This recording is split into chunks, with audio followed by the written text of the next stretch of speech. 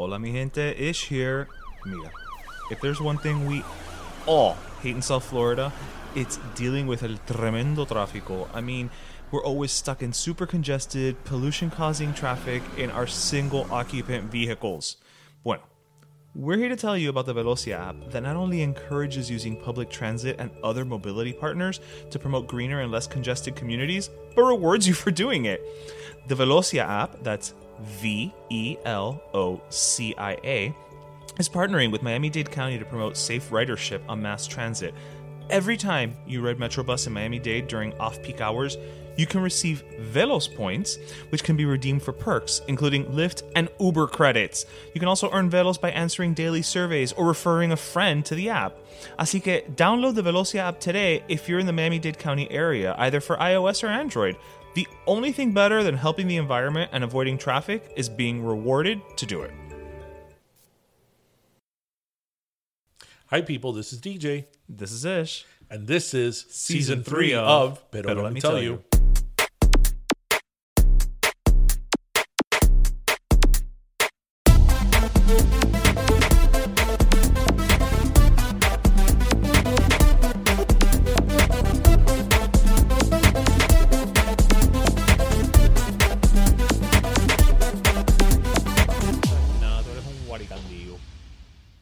You know it's so good?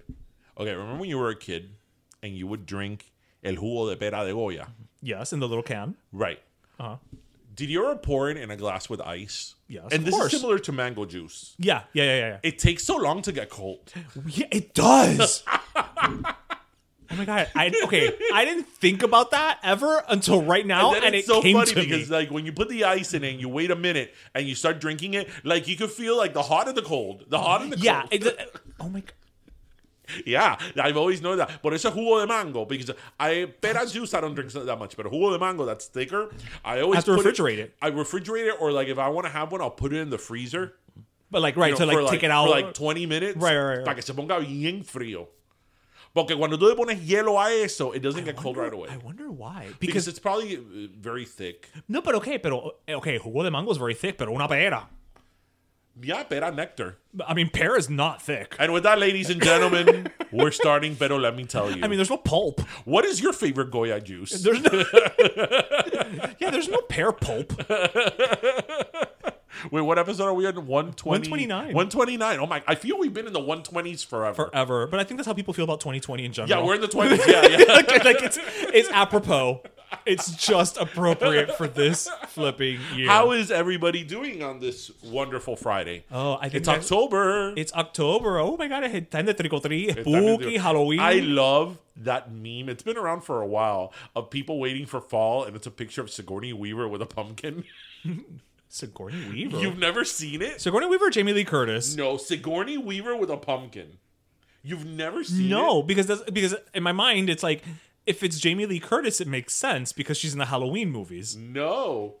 It's even already a thing on Google. Sigourney Weaver with a pumpkin. It's a meme. It's a meme.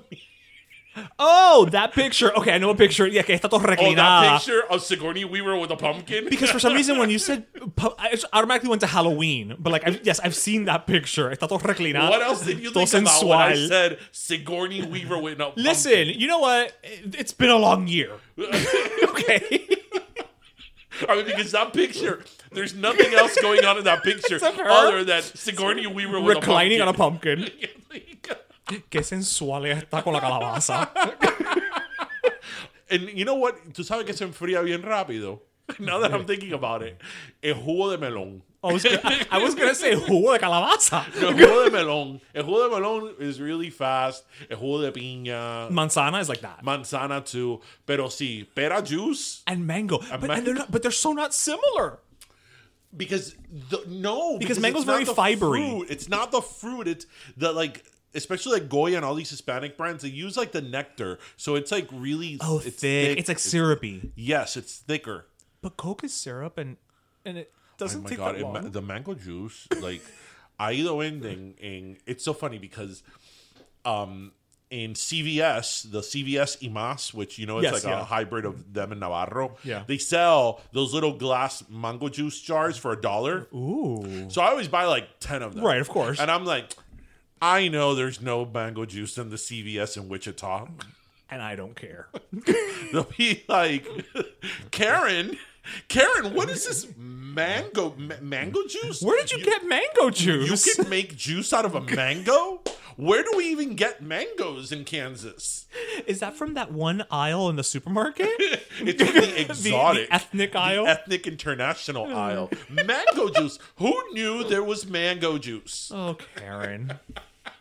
And Karen will be like, oh, yes. I heard those exotic Latino people. I know. I bought it along with my picante.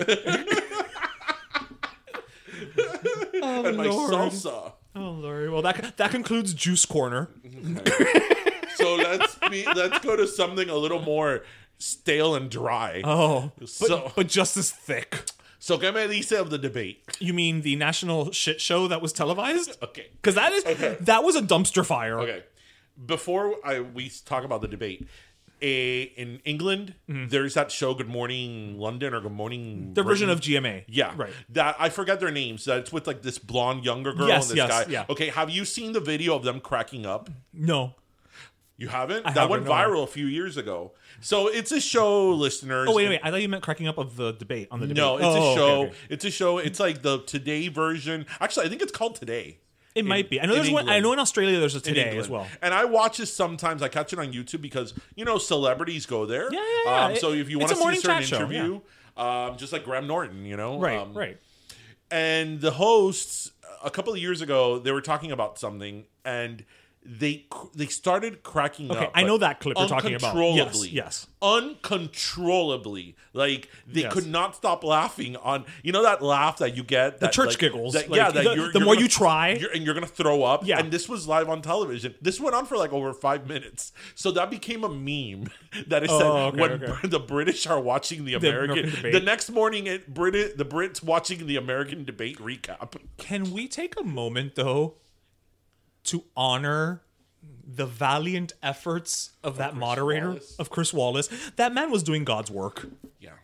That man was doing God's work. And I knew that Trump was going to be Trump, Because, but I thought that Trump was going to be 2016 Trump, right. which was bad enough.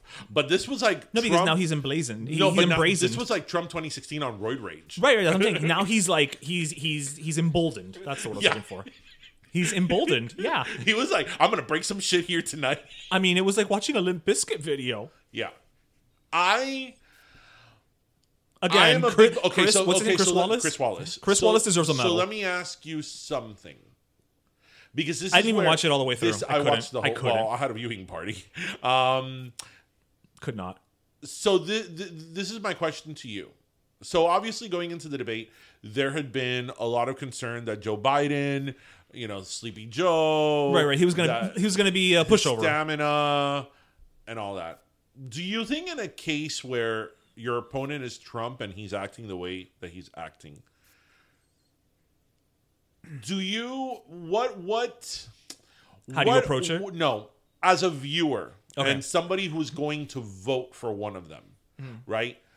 What would you be more affected by or more Turned off? influenced, turned on or off, but influenced by if Joe Biden would have kept up with him and reached his level and fought back, Which is pretty much what he did. Which has some Which is moments pretty he much what did, happened. I mean, which he let's- did. Or would you have been impressed or not impressed if he just would have not engaged? The problem with, in this case, the problem with not engaging means that for 90 minutes he would not have answered anything.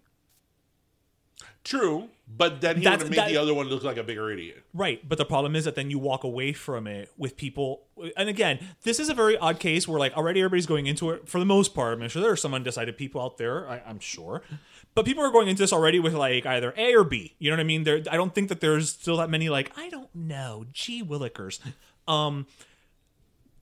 If he was to just go in there and just be, again, like I said nothing, right? Because at the end of the day, he would have been very quiet if he'd let the other guy just completely run roughshod. Mm-hmm. You run the risk of them being like, see, he didn't say anything because he has nothing to say.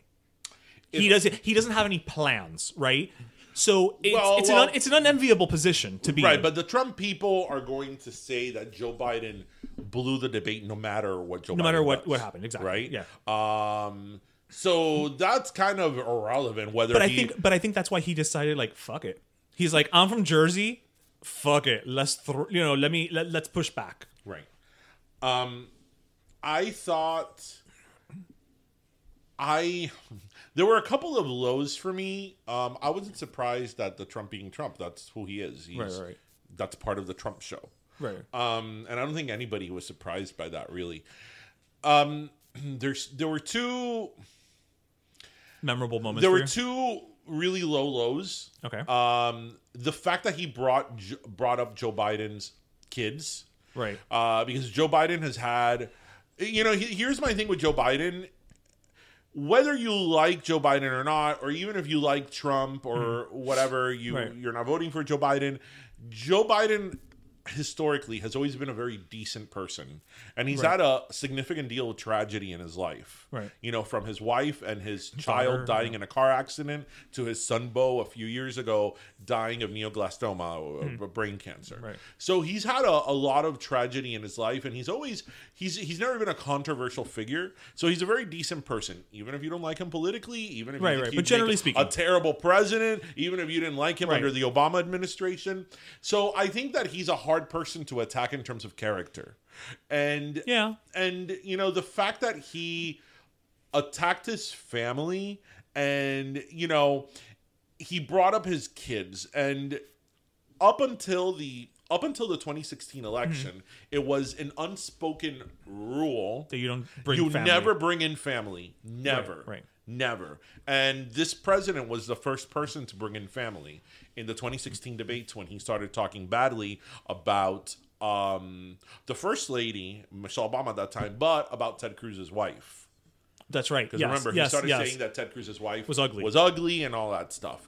That was the first time ever in American political history that a candidate, or anyone for that matter, started attacking the families. Right. So, he did it again, and especially him with the amount of tragedy that he's had, I thought it was a low blow. You know, well, I just don't bring family into it. That's my. I think if I would have been Joe Biden at that moment, I would have stopped him and I go, you know what?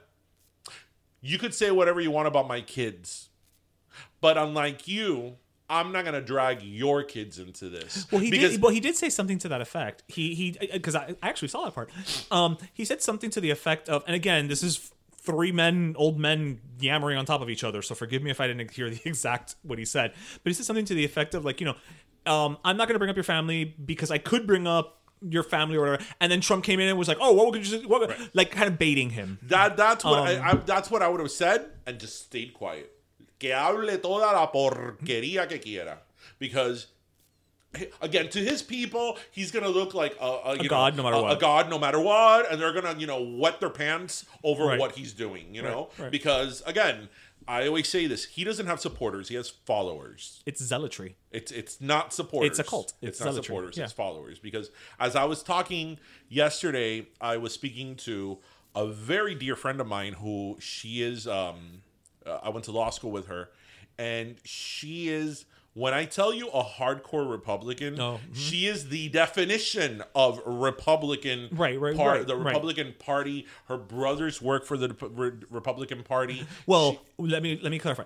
Old school Republican Party. Well, that's where I'm going. Yeah. Her family. She comes from a town in Ohio that is purely Republican. When I was in law school with her, she used to fight with me all the time. Healthy fight about, she's like, I can't believe you're a Democrat. What the hell is wrong with you? Like, she used to give me such a hard time, but all in good fun, Right. And, she told me yesterday, because I actually hadn't spoken with her in a while, and probably before the coronavirus. So, not like I hadn't spoken to her. Just hadn't gotten middle into like the election cycle. Right. And I'm like, what do you think about this? And she's like, look, I don't like Joe Biden. I can't stand Kamala Harris. For these reasons.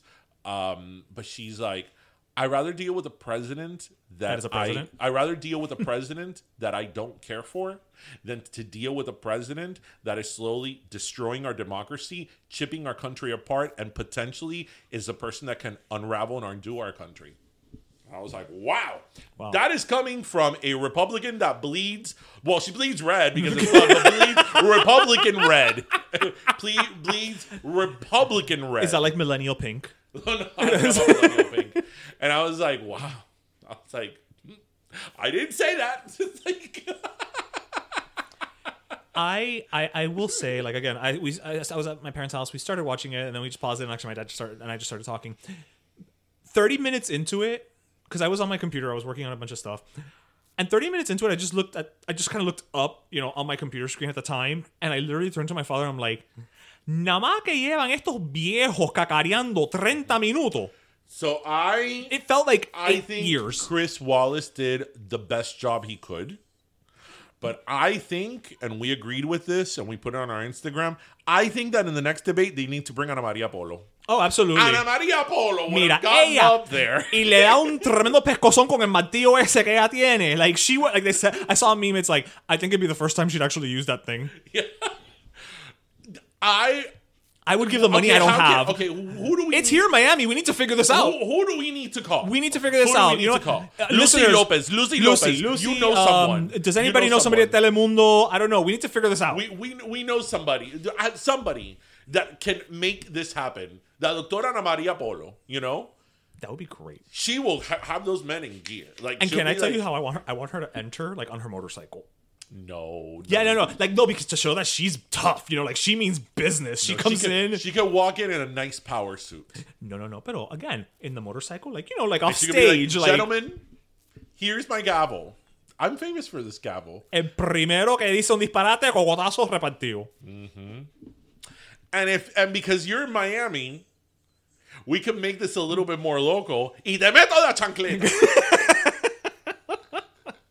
Can you imagine que ella tiene una chancleta a Trump? Well, that would be the first time a president gets thrown footwear. That's true. True. Bush got a shoe thrown. Bush got a shoe. A chancleta is actually a step up. Yeah. There's less thing, less material, I suppose. Can I talk about one thing? I mean, I don't want to continue harping on, on the politics and the Trump of it all or whatever. Okay, regarding his tax return, right? Like, whatever. If it is true that he paid only $700, I think it's wrong, etc. Blah blah blah. Okay, fine, where. Pero tú sabes la parte que a mí, as a person who has, the ability to see and to have to spend and work for my money, you know what insults me as a human being? That dying cotton candy swirl on his head was $70,000. He spent $70,000. He deducted $70,000 for hairstylist. Oye, le cogieron el dinero. I know. ¿Qué peluquería did that? Eso seguro fue una unisex. Not even. Oye, una unisex por lo menos $50. Y eso te hacen rayito. His hair is real. Darian. Jimmy Fallon touched it. Okay, Darian. But $70,000 to style that? No. Eso yo no lo perdono. Eso es que eso no tiene respeto al dinero. I'm sorry. No. It was $72,000. Bueno, claro, el tip. He should go to Supercuts. ¿Tú te imaginas que Elsa Supercut ahí? Ay, no entra nadie hoy. Ay, me voy temprano. Los tips, hoy no hay tips. Y que entra Donald Trump por ahí. And he's like, Elsa, I want you to give me a cut. I want it to look huge. Huge. You gotta the H has to be a Y. Have a gala today. Ella, what is your Elsa? What is your legal status in this country? While we're at it. Yeah, before you touch my $70,000 hair. Yeah, so wait, are we gonna, like, before we wrap up the debate talk? No, I'm not saying we can wrap it up. I'm just saying about the white elephant in the room. The white elephant in the room. You know what? I will. Okay, I'm gonna break that question into two parts. Like, okay, I think it's like I've said this many times on this show, and I think you agree with me. It's okay. Yes. Not denouncing something is supporting it, right? I agree with that. I don't believe that Donald Trump is a quote-unquote racist because I do not believe that Donald Trump has the convictions necessary to care about anything other than himself. Doesn't matter. No. But what I'm saying is, now with all that said, the reason he doesn't denounce, it's not because he's quote-unquote racist. It's just because that's his base, and he wants to stay in power. So he's not going to denounce the people who vote for him. you understand what I'm saying? For him, it's not about belief. It's about keeping me in power. Okay, that may all be true, but I'm not saying it's right or wrong. That I'm not may saying all it's be right. true, but you know. Do you? I didn't know what the Proud Boys were until this week. Yes, I did know about the Proud Boys were. Okay, I didn't know. I'm going to talk to you a little bit about the Proud Boys. Okay. There is. I've known who they are for quite some time. Okay. Vice News, which I watch. I haven't seen Vice News in forever. It's an HBO. It airs on HBO. But no, you can watch not it. anymore. No, because they have the Vice channel, so they are only airing on their channel now. Okay, well, I used to watch it on HBO, but now I watch it online. I'm the first one that says that. I acknowledge that Vice News leans to the left. It's super left, yeah. And I watch it knowing that. Right. And even though I consider myself a liberal, sometimes I watch Vice News and I'm like, no, that's not necessarily the way I see it. They've taken a position. Because that is how it's supposed to be. Oh, stop with your logic and your inferences. You're supposed to have rationale. Stop with understanding things. Right, even if it's something that you generally agree with. Cousin Larry, don't be ridiculous. Right? Again, that's more of a left-leaning channel, and many times I watch it, and I'm like, no, that's not exactly the way I see it. Right. But anyway, they did this report on the Proud Boys some time ago, which was very interesting. So they've been around for a bit. Yeah, they've been around for a while. And it was very interesting, and credit to them, they opened full access to her. Was it the girl who covered Charlottesville? No. La rubia con los... No. Esta chiquita es Argentina. Oh, okay. And they embraced her in terms of her reporting. Mm-hmm. Well, in terms of what it looks like on the video. I don't know behind the scenes. Yeah, what happened. Yeah. But yeah, they've been around for quite some time, and most of them are Cuban. Are they really? Yeah, most of them are Cuban, and they're exactly what you hear. The Proud Boys. They're that sounds like a Christian boy band. They call themselves Western chauvinists. Like an omelet? Right. And, the problem with these, they're considered by the Southern Poverty Law Center as a hate group. Okay. The problem with a lot of these really extreme kind of right-wing groups, whatever you want to call them, is that they've kind of appropriated the American flag. Think about it. When you see a big pickup truck with an American flag, what do you think of right now? Ignorant redneck, quote unquote. You think, where's the Trump? Right. Where's the MAGA? Yeah. Right. Because they've appropriated the American flag. Right. So that's why the other day when I was part of that caravan, I'm like, oh yeah, we need American flags here. Oh, we need American flags here because Yeah, I've never met people who feel the need to prove their nationality more than those people. As far as the Proud Boys go, I'm going to leave it up to the listener to look up exactly. You have homework. What they are. Look up the thing on YouTube on Vice News. Just put Vice News Proud Boys. Okay. And it's all here in Miami. They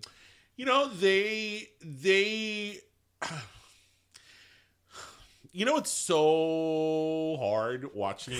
Is that you probably went to school with people like that and grew up in the same to school? Well, but I'm saying that we grew up in the same environment. Basically, their whole shtick is right. A main part of their shtick is that we came to this country because we were exiled from communism. Okay. When we came to this country, we worked our ass off, right? Okay. And nothing was given to us, right? Okay. And everybody else that's coming today is asking for a handout. Asking for a handout, right? Mm-hmm. And look, obviously, I see this as a very extreme, right. And when you start looking at it that way, you see who's who, right? White, European, right, and everybody else, indigenous and all that.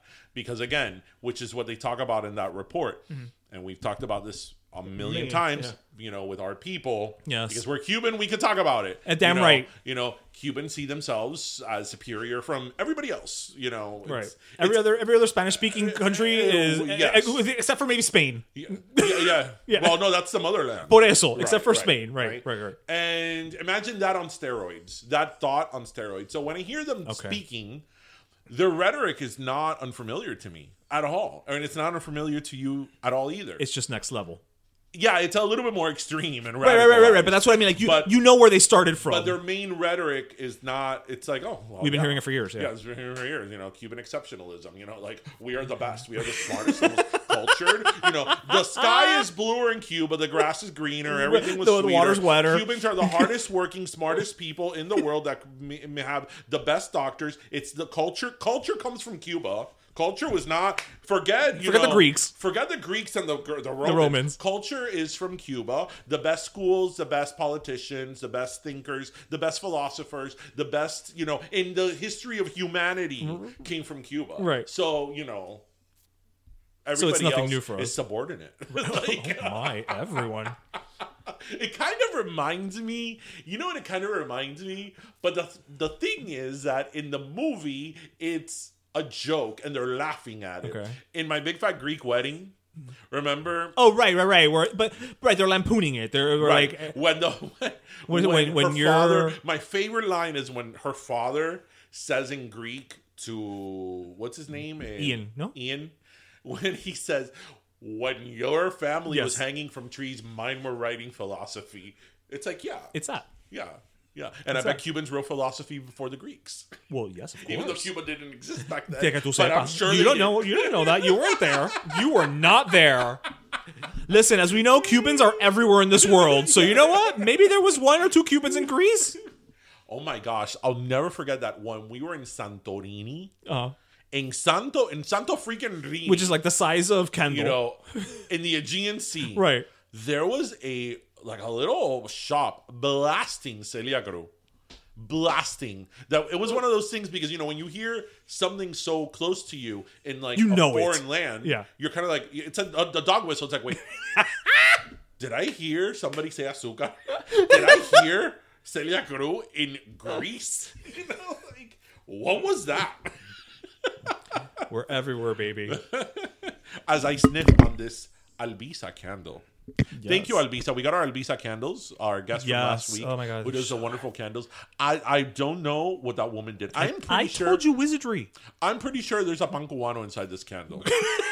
She just melts the pan cubano down and then shapes it into a candle. Yeah, that's what she does. We got your secret. That's it. We gave your secret away. Done. So actually, now that we're talking about politics and voting and all that, you know how you always hear about voter suppression? Yes. And some people say that voter suppression is a problem, and other people say it doesn't exist, right? So let me give you an example of voter suppression. So as you guys know, one of the things this year is that the whole controversy with mail-in voting. Mm-hmm. Now, mail-in voting has always existed. It's since the Civil War? Yes. The president has even voted mail-in vote. I did a mail-in vote when I was in Michigan. Did you do a mail-in vote? Well, no, because I wasn't up there during election. Okay. Mail-in voting, there's never really been a problem with mail-in voting. Right. If there have been problems, they've been few and far between. Right, the exception. In fact, in the last presidential election in 2016, they have to do reports on this. The amount of fraudulent mail-in votes was 0.0003. Oh, wow. Let me say that again. The amount of fraudulent votes in the 2016 presidential election were 0.0003. Okay. Right? So, but now mail-in voting is a fraud, and there's a whole problem. Right. The reason is for that is because historically more Democrats vote mail-in than Republicans. So, Texas, the wonderful state of Texas, we love Texas. You could get as we said a couple of weeks ago, a really big house with a really big yard in Texas at a reasonable price. In Texas, the governor passed a law that each county in Texas, which there's 256 counties in Texas, is only going to have one mail-in voting box. What do you mean? Sorry. It's going to have each county is going to have only one mail-in voting drop box. like at one per county. Oh, Dropbox. Okay, because I'm like, if I mail it, how is it only one box? Because a lot of people get a mail-in vote and they use Right. They drop it off. Well, you know what? I think the problem is that I know you said it's 0.003 was the mail-in fraud, but remember that 0.0003. Sorry, but remember in Texas everything is bigger, so maybe there was more fraud there, or maybe it's going to be a huge Dropbox, like the one in Macy's for Santa. Oh, okay. Oh, this one won't be as festive. I can't imagine it would be. So 1 per county. Per county. 1 per county. You know, and there's some very big cities in Texas. 1. So in other words, if you're going to do a mail-in, you either have to. I think that the Houston metropolitan area is bigger than the Miami metropolitan area. Yes, it is. So imagine if Miami had 1 Dropbox. Wow. And then they say that voter suppression doesn't exist. So how do you like them apples? Let me tell you.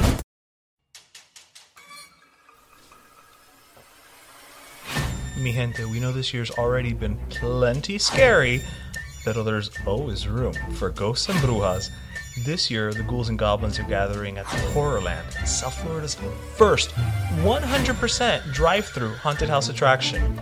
On select dates from October 1st through October 31st, Halloween, you can experience 35 chilling minutes across 7 haunted house themes from Allison Horrorland to Christmas Nightmare. No, hasta la Crisma are getting in on the spooky fun this year.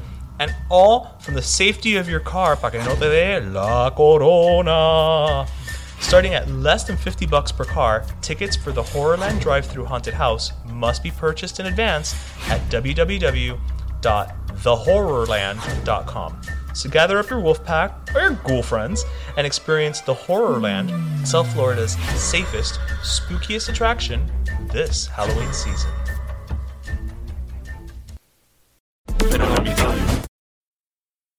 So I read today, switching gears, that Americans over 30 have been drinking more during the coronavirus pandemic. Yes, we have. To this time last year, And there could be consequences to their physical and mental health, researchers reported on Tuesday. So let's talk about this. I don't know what you're talking about. I've been drinking more and you're fine. Okay, well, I mean, obviously, I wouldn't consider you somebody with a drinking problem. Fair You're enough. a social drinker, like, you know, most people. So what? But I have been drinking a little more. Okay, so here's the thing. I guess I'm drinking a little more just because it's like I don't have to drive. You know what I mean? So like, right, but I guess the thing behind it is because you're working from home, right. So and everything's closed, right? But you can make an argument how working from home is more comfortable. You know, there's obviously certain comforts to it. Right. Versus going into the office. So do you feel more pressure? Do you feel more like cabin fever? It's more cabin fevery. Yeah. It's more, not so much now. I would say that probably when this started more, because when it started, you know, people were doing more of the Zoom happy hours and let's all get together. And, you know, so, you know, everybody's getting together and you would have a drink and then you'd have another drink because, again, you're not driving anywhere and you already have the bottle at home. It's not costing you anything. I would say that now the novelty has worn off for me, you know, in the sense of like, I'll have a drink probably even more so than I would in the past, but for the most part during the week, like I would not drink. And now I'm like, well, I'll have a glass of wine on a Tuesday or, you know, a tumbler of whiskey on a Thursday, you know, whereas tumbler of whiskey. Yeah. A little tumbler, you know. What's a tumbler of whiskey? It's like the little tumbler glass.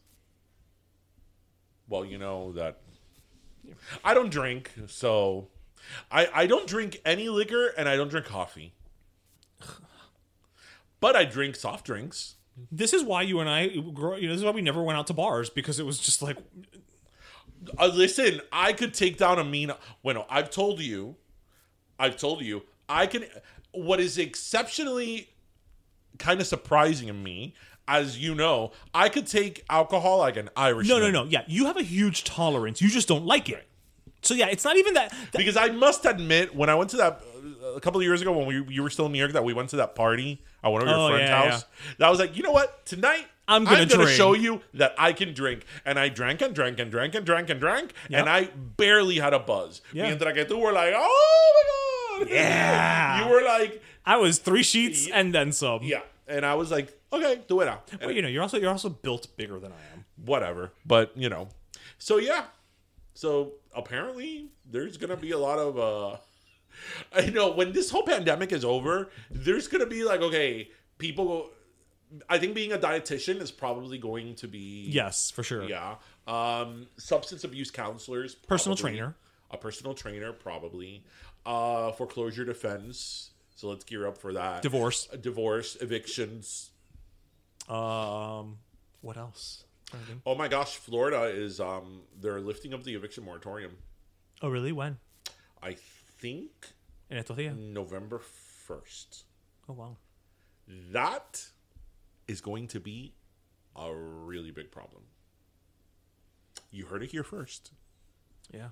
That is going to be a really big problem for somebody. I mean, foreclosure defense is different, but I did a lot of foreclosure defense after the housing crisis. This whole thing is going to be a shit show for everybody involved. Mm-hmm. For everybody involved. Because when you evict someone, so for our listeners who, well, I'm sure everybody knows, most states during the coronavirus had an eviction moratorium. Right. So you couldn't, if you had a tenant, you couldn't sue them for eviction. You couldn't evict them. If they couldn't pay rent, essentially they could stay. And I'm totally for that. I'm totally this is a situation that warranted something. That. But there's two sides to everything. Yeah, the bank still wants my payment. Yeah, because listen, I have 2 apartments, and luckily both of them are Section 8. Yeah, there's several people that came to our office who were private landlords que tenían una casita, un apartamento that they were renting, and they were private. They were like, retired. What do I do? Yeah, and that was their income. And I remember there was this woman that we told that to, and she started to cry, and she's like, "But this is where I make my income. This is where I buy my groceries and stuff like that." That was her income. So. It's going to be a shit show because now the dockets are going to be clogged. And then landlords are not going to get the money.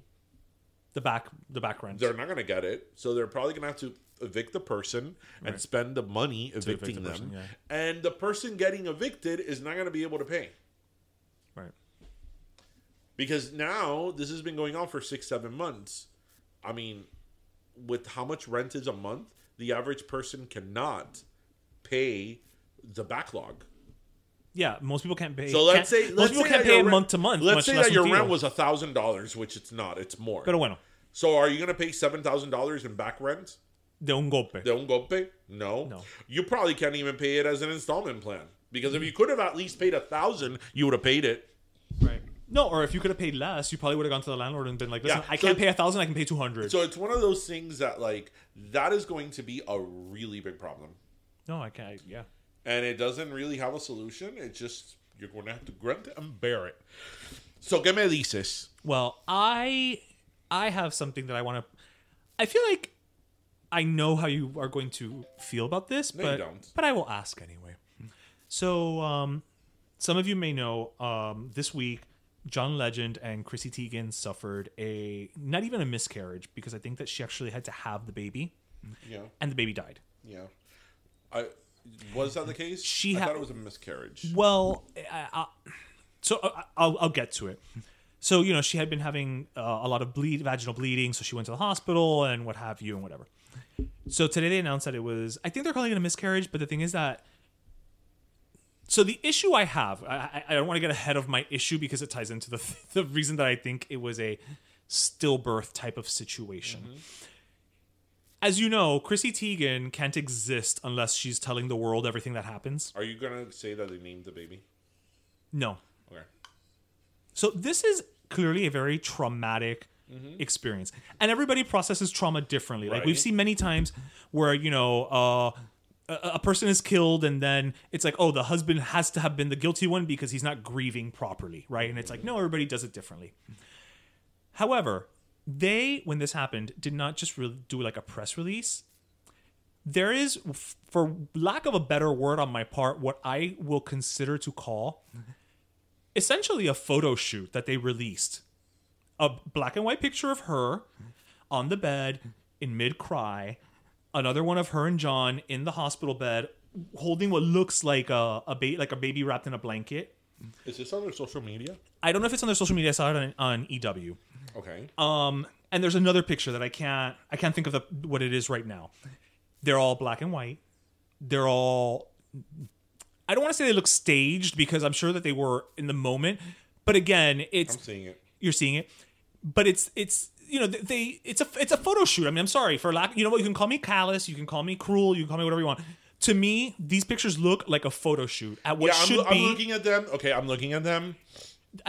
During what should be one of the most or what is, because it is a tragic event for them. I am not taking away from that. Yeah, I mean, yeah, it looks like she did have a stillborn, which, I mean, I think that kills you. Yeah, it's a stillborn. I mean, a miscarriage is hard enough on a couple. A stillborn, that has to tear you up.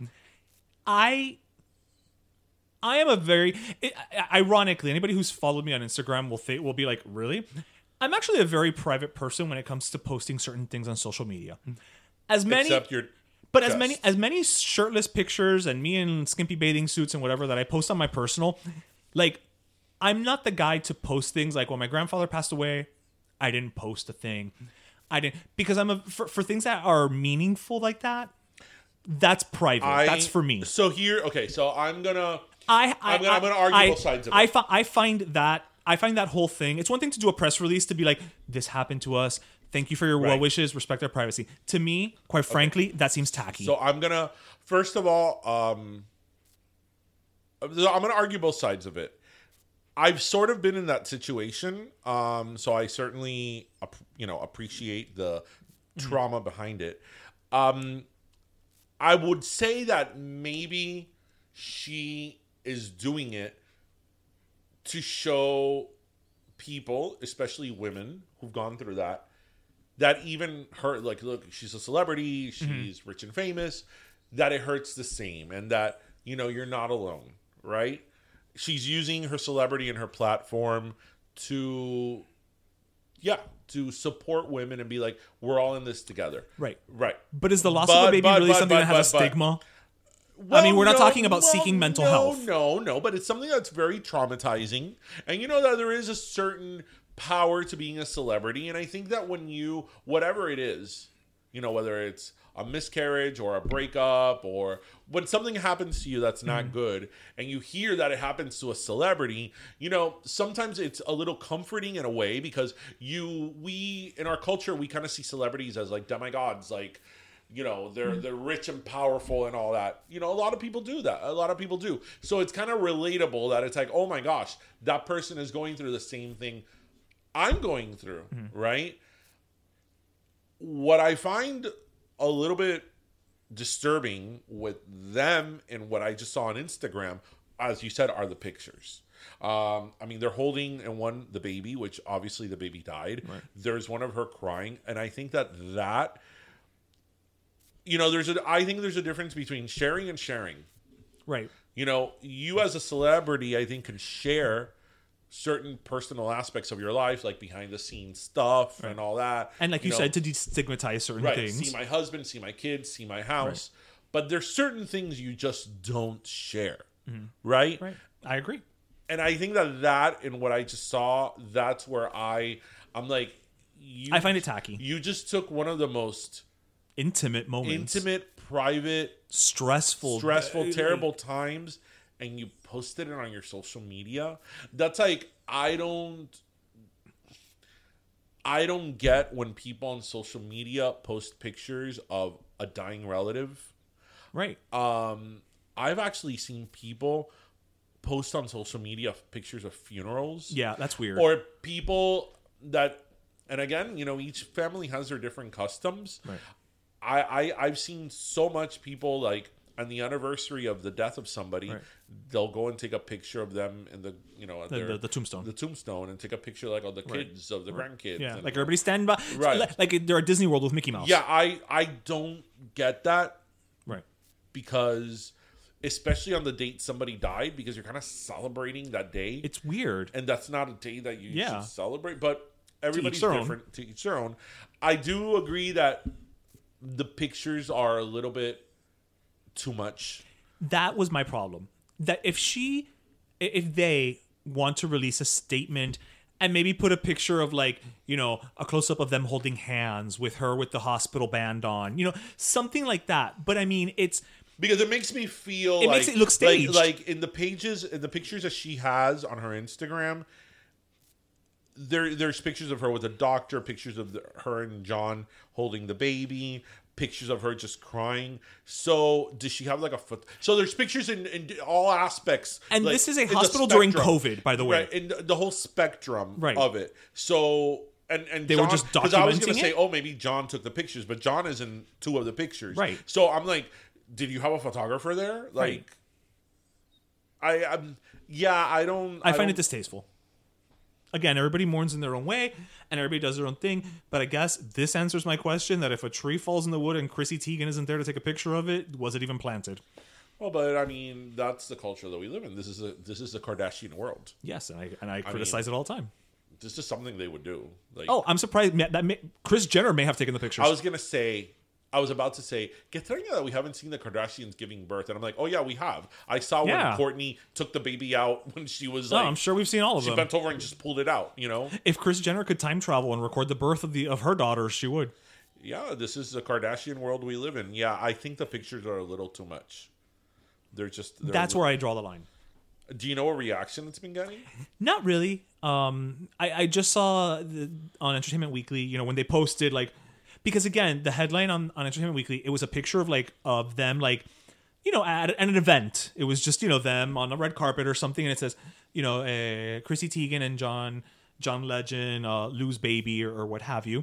So I clicked on it and I was like, ay, la pobre. You know, again, I'm like, coño, la pobre, because that's horrible. And as I'm scrolling down to read, you know, because they tell you what happened, but then they give you the background. And I'm looking at the pictures and I'm just like, pero did this woman have like her Brits at her, you know, in her hospital room to take these, you know, tasteful yet tragic pictures? Somebody posted here. I'm looking at the on her comments. page. Yeah, and you felt it acceptable to post this on social media platform? Shameful. Let's see what people put. Again, I know everybody mourns differently, and I see what you're saying about, you know, making people feel like you're not alone in this, but I return to what I was saying. I do not think that this is a topic that people feel stigmatized about necessarily. They do. They do. A stillborn? I mean, that's not something you can control. Not stillborn, but of losing a pregnancy. Because losing a pregnancy, you know, and that's something I could sort of relate to. Losing a pregnancy is something that is very... I mean, it's very traumatic, and as the pregnancy goes along, the further along, of course, more and more and more, because, you know, whereas you hear your heartbeat, then you don't. Then, you know, the stages of pregnancy. As it grows, yeah. You know, as it grows. Okay, now you can feel it kicking. Now you can't. You know, right. Now you know. It's sitting on your bladder. It's certain, you know, you're 5-6 months pregnant. Mm-hmm. Now you're already getting the nursery together and doing a baby shower. Yeah, it's not just the baby in your stomach, it's everything else. So there's stages to it. And obviously, the more evolved and the higher the stage, the even bigger the trauma is. And in her case, it was a stillborn. So, you know, It's a terror. It's one of the worst things. I mean, I think most people agree with me that I think that the worst thing somebody can go through is the loss of a child. So this is, you know, especially in her situation, it's no. I don't think it's any different. You know, especialmente like when you're about to give birth, the ilusión que tú tienes of your baby. No. As I agree with everything you're saying. As a mother, so what you're saying is there a stigma about it? Yeah, there is, because it's a terrible time that you feel alone, you feel nobody understands your pain, even though you know that other people have gone through that. Okay, but when somebody loses a baby, be it miscarriage or stillborn or whatever, it is not the same as when you are, and I know these are not comparable, but go with me. It's not the same as when somebody says they're an alcoholic. When you say you're an alcoholic, people automatically assume it's your fault because you don't know when to stop. No. That's what I mean by destigmatizing. No, but there's not a stigma insofar that, you know, it's like, well, what did you do to cause a miscarriage? But that's what I mean. Like, but you do feel alone, and you feel, of course, you know, at that specific moment, you feel like that nobody is feeling your pain. You know, nobody feels your pain like you do at that moment. So I agree with you that I think that she could have handled that in a more discretionary way.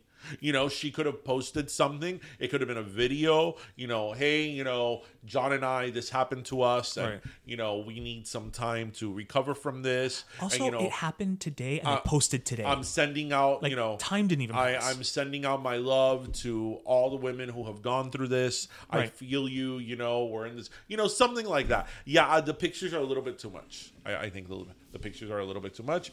But again, it's the Kardashian world we live in. If it doesn't happen on social media, did it happen? You know? No, you're right. It's just with her.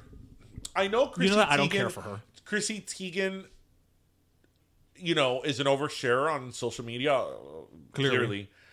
But the thing with Chrissy Teigen versus the Kardashians is that Chrissy Teigen does sort of actually have a gig.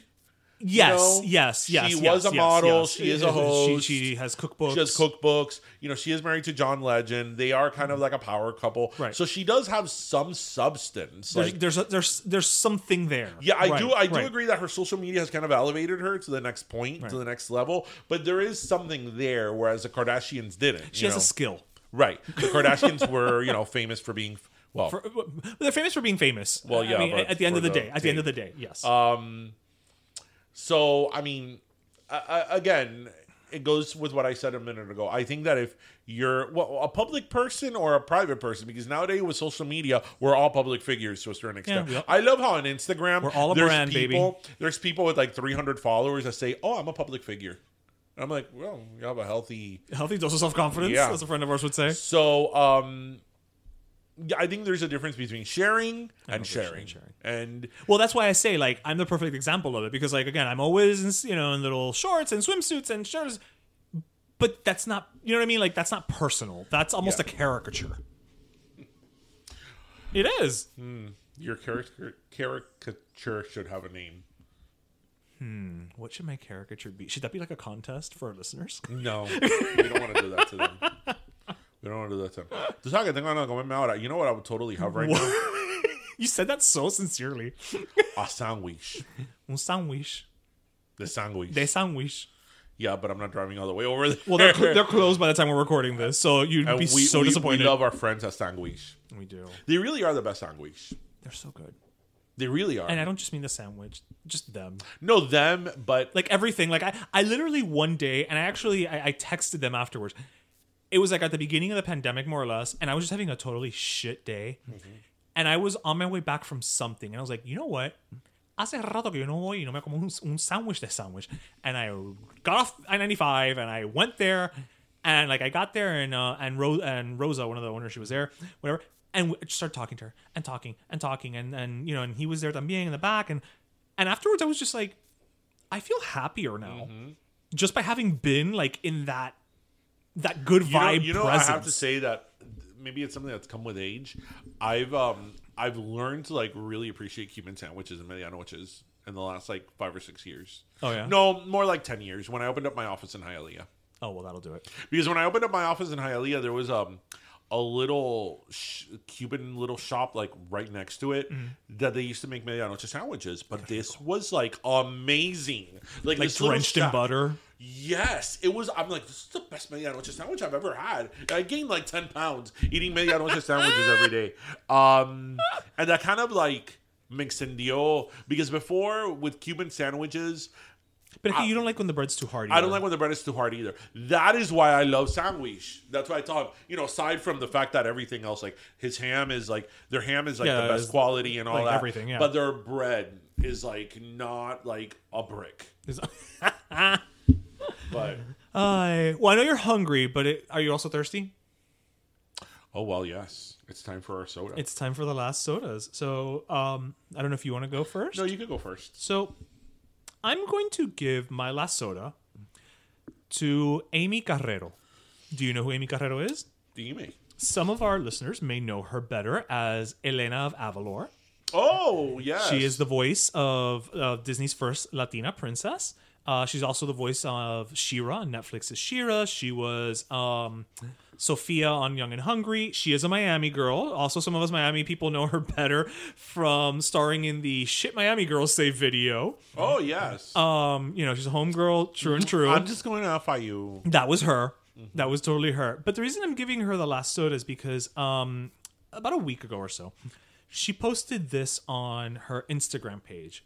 And I'm going to repost it on ours as well. But I think it shows an insight from somebody who is from South Florida, is Latina, and kind of understands things in a way that other people may not when they look at South Florida from a political perspective. And this is all a quote from her. Quote, Democrats are never going to win the Florida Latinx vote until they understand, and this is all in capitals, trauma. Some Latinx conflate socialism/communism with authoritarianism because that's how many of the government leaders they fled got power. They promised socialism and delivered dictatorships. So when some folks hear free healthcare, free education, they hear we are plotting a government takeover of society. They are triggered, end quote.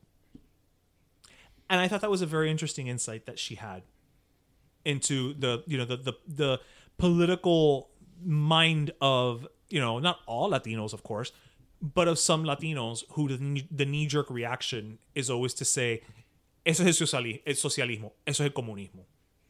Well, welcome to my life. Yes, I know, but she so eloquently put it into like 5 lines, and I just so I want to give her the last soda for that. Because whenever people have asked me that question,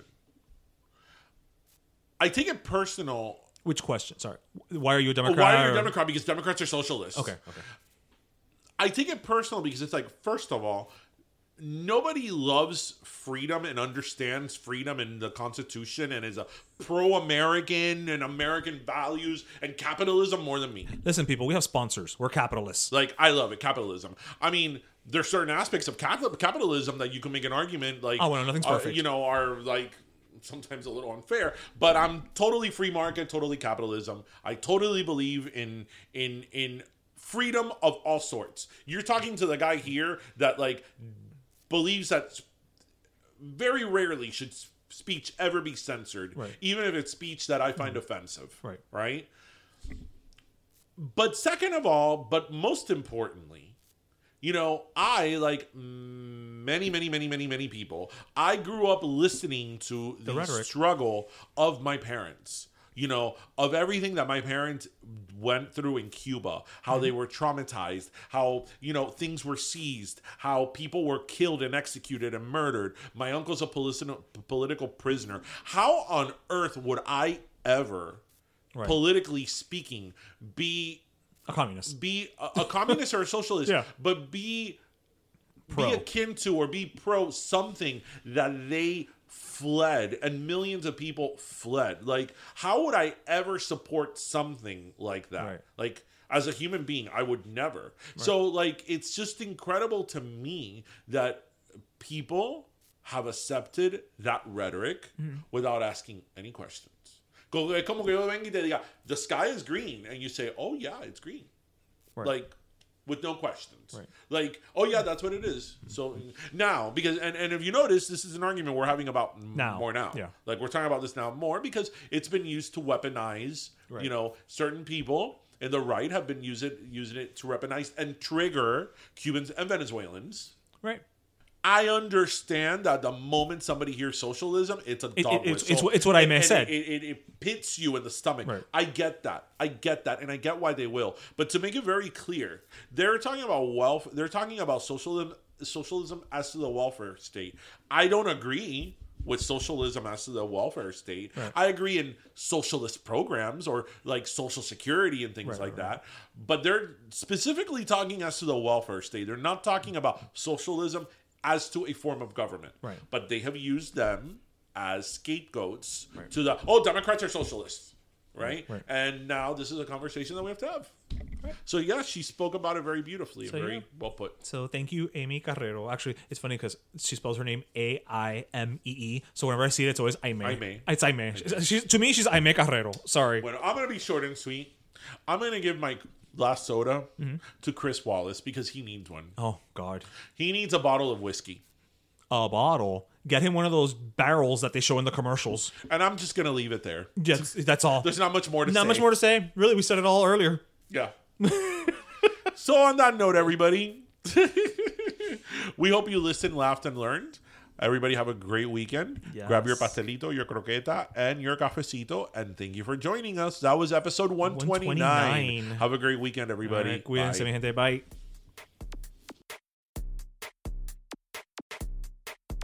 Pero Let Me Tell You is co-hosted by Darian Borges and Ismaeliano, produced by Ismaeliano, and our theme, Pero Let Me Tell You Freestyle, is composed by Michael Angelo Lomlaplex, the official gay guy. And don't forget to subscribe and leave us a review on iTunes.